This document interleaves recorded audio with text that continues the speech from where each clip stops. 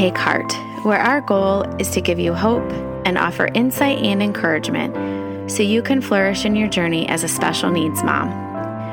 Each week, Amy, Carrie, and Sarah will explore a theme, share an inspiring story, a practical tip, and an encouraging blessing using our combined experience of over 30 years of parenting special needs children. Thank you for being here today.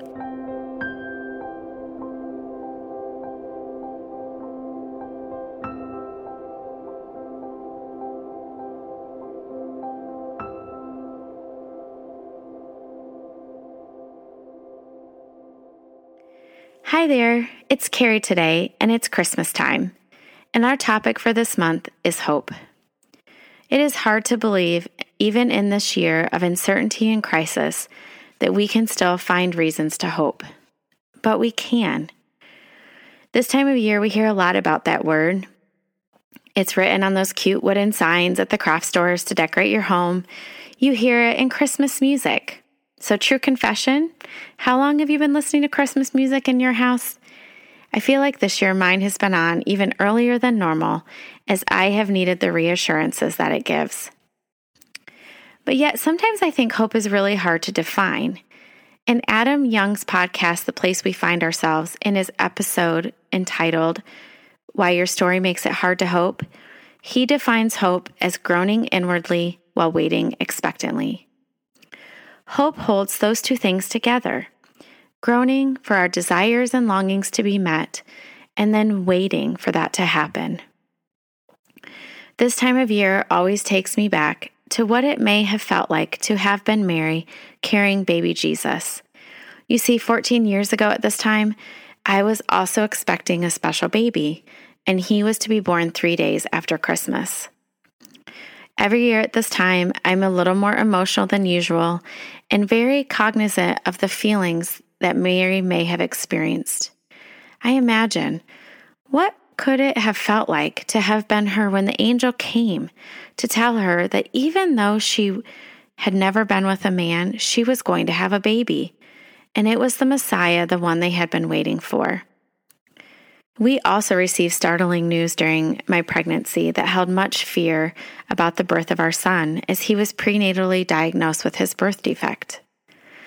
I do want to put a small disclaimer in here and clearly state that I am respectfully making this analogy. In no way do I equate our son Toby with Jesus, but rather to shed light on the humanity of Mary and her feelings, because as special needs moms, I feel like we have a lot in common with her. I expect that maybe she felt fear, doubt, anxiety, had wonder, and then questions about why God had chosen her to be the mother. Many times throughout the story of Jesus' birth, you read about angels reassuring different characters like Mary, Joseph, Zechariah, and the shepherds. And each time the phrase is repeated, do not fear, do not be afraid. So I know that those involved experienced fear.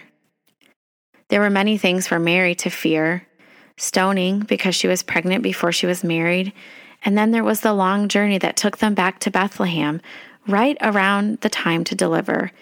She faced so many unknowns, just as we do as special needs moms. I wonder if Mary also knew the reason for his birth, that he was born to grow up, to suffer many things, and to die. As a mom, did she have a hard time holding back her mama bear when the Pharisees tried to trick him, when other men tried to entrap him, and then there was the plot to kill him for something he didn't do? Did she feel righteous indignation? Did she want to protect her son? I wonder if she daily had to trust God for what he was giving her and what would be coming in her future. I know a lot of times we see unjust and cruel things happen to our children.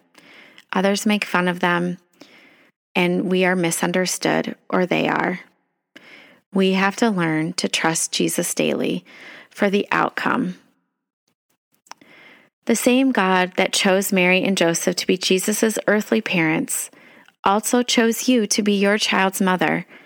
That's an awe-inspiring thought, isn't it?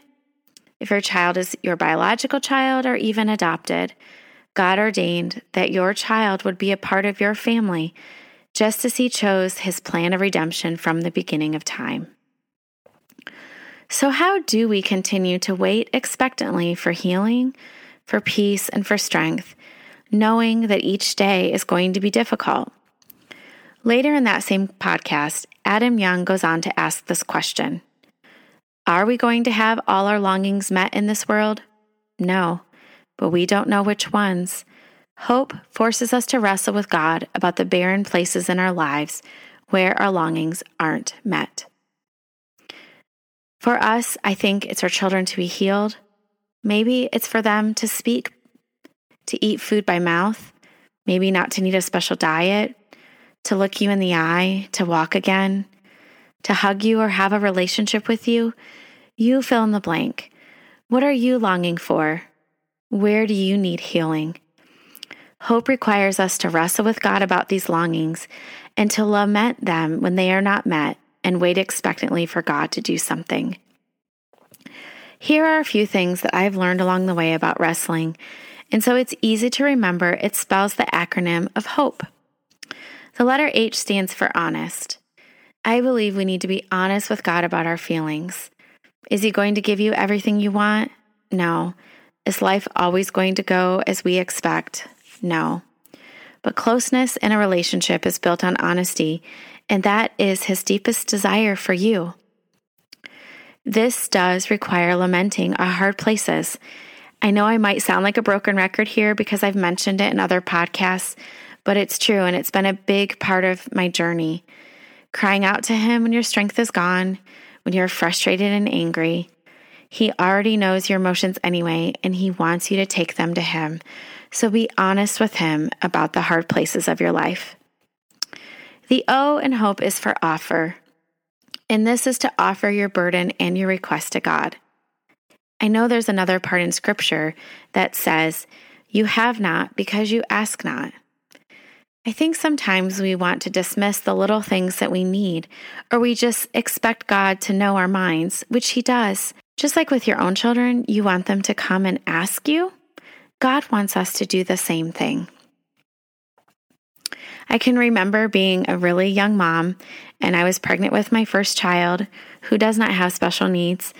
We were a young couple with very little money, and I would go in Babies R Us and admire all that beautiful matching furniture with the crib and the changing table and the rocking chair, and I wanted something just like that.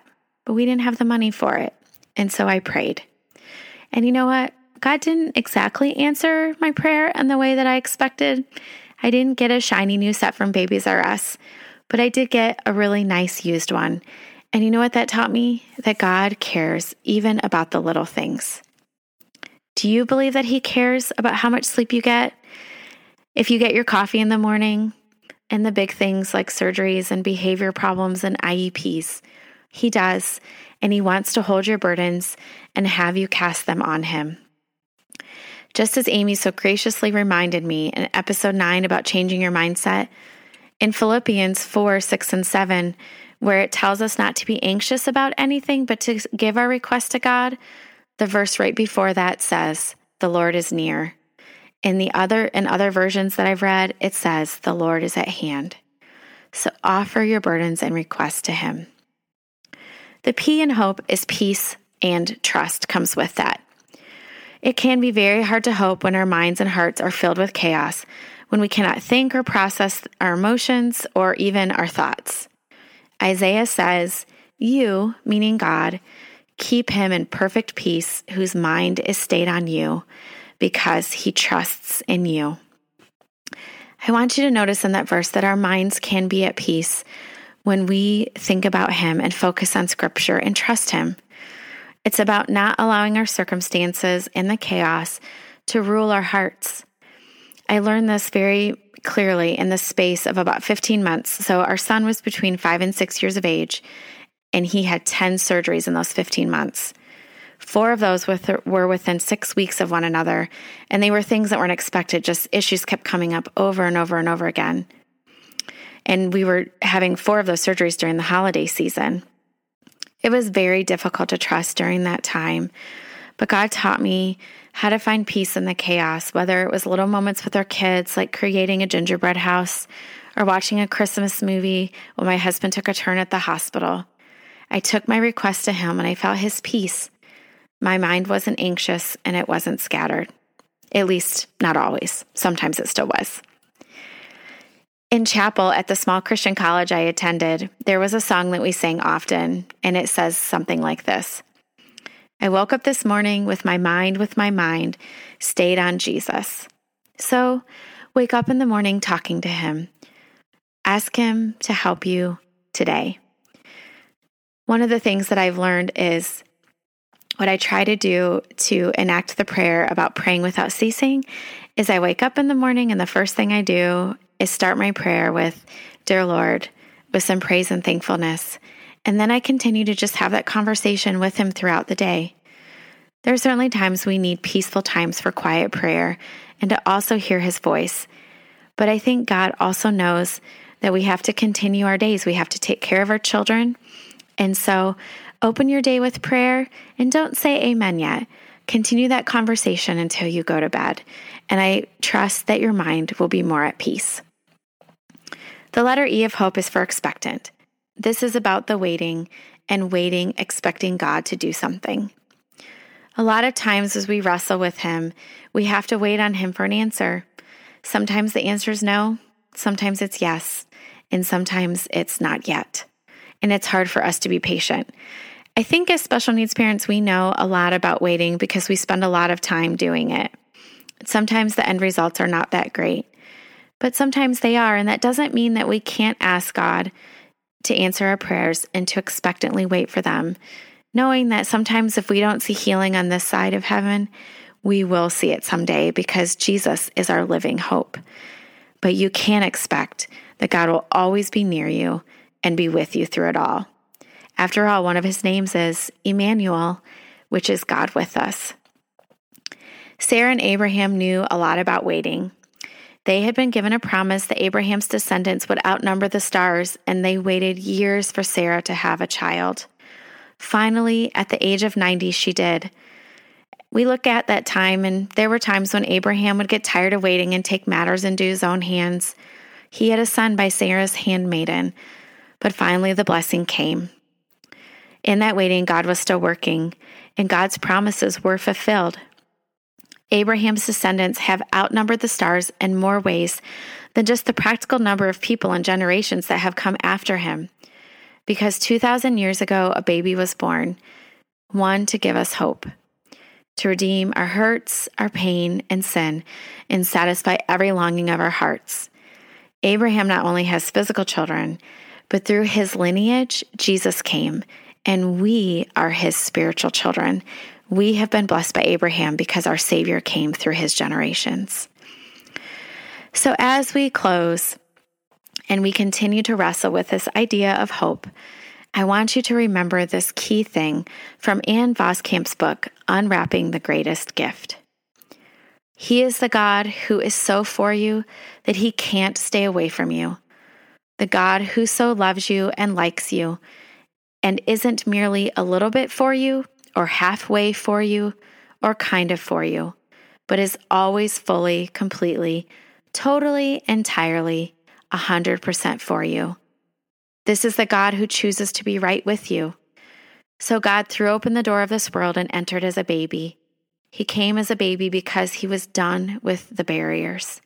He disarmed Himself so that you could take Him in your arms. God came as a baby because He wants to be unimaginably close to you. May you experience His unending, unfathomable hope this season. Merry Christmas.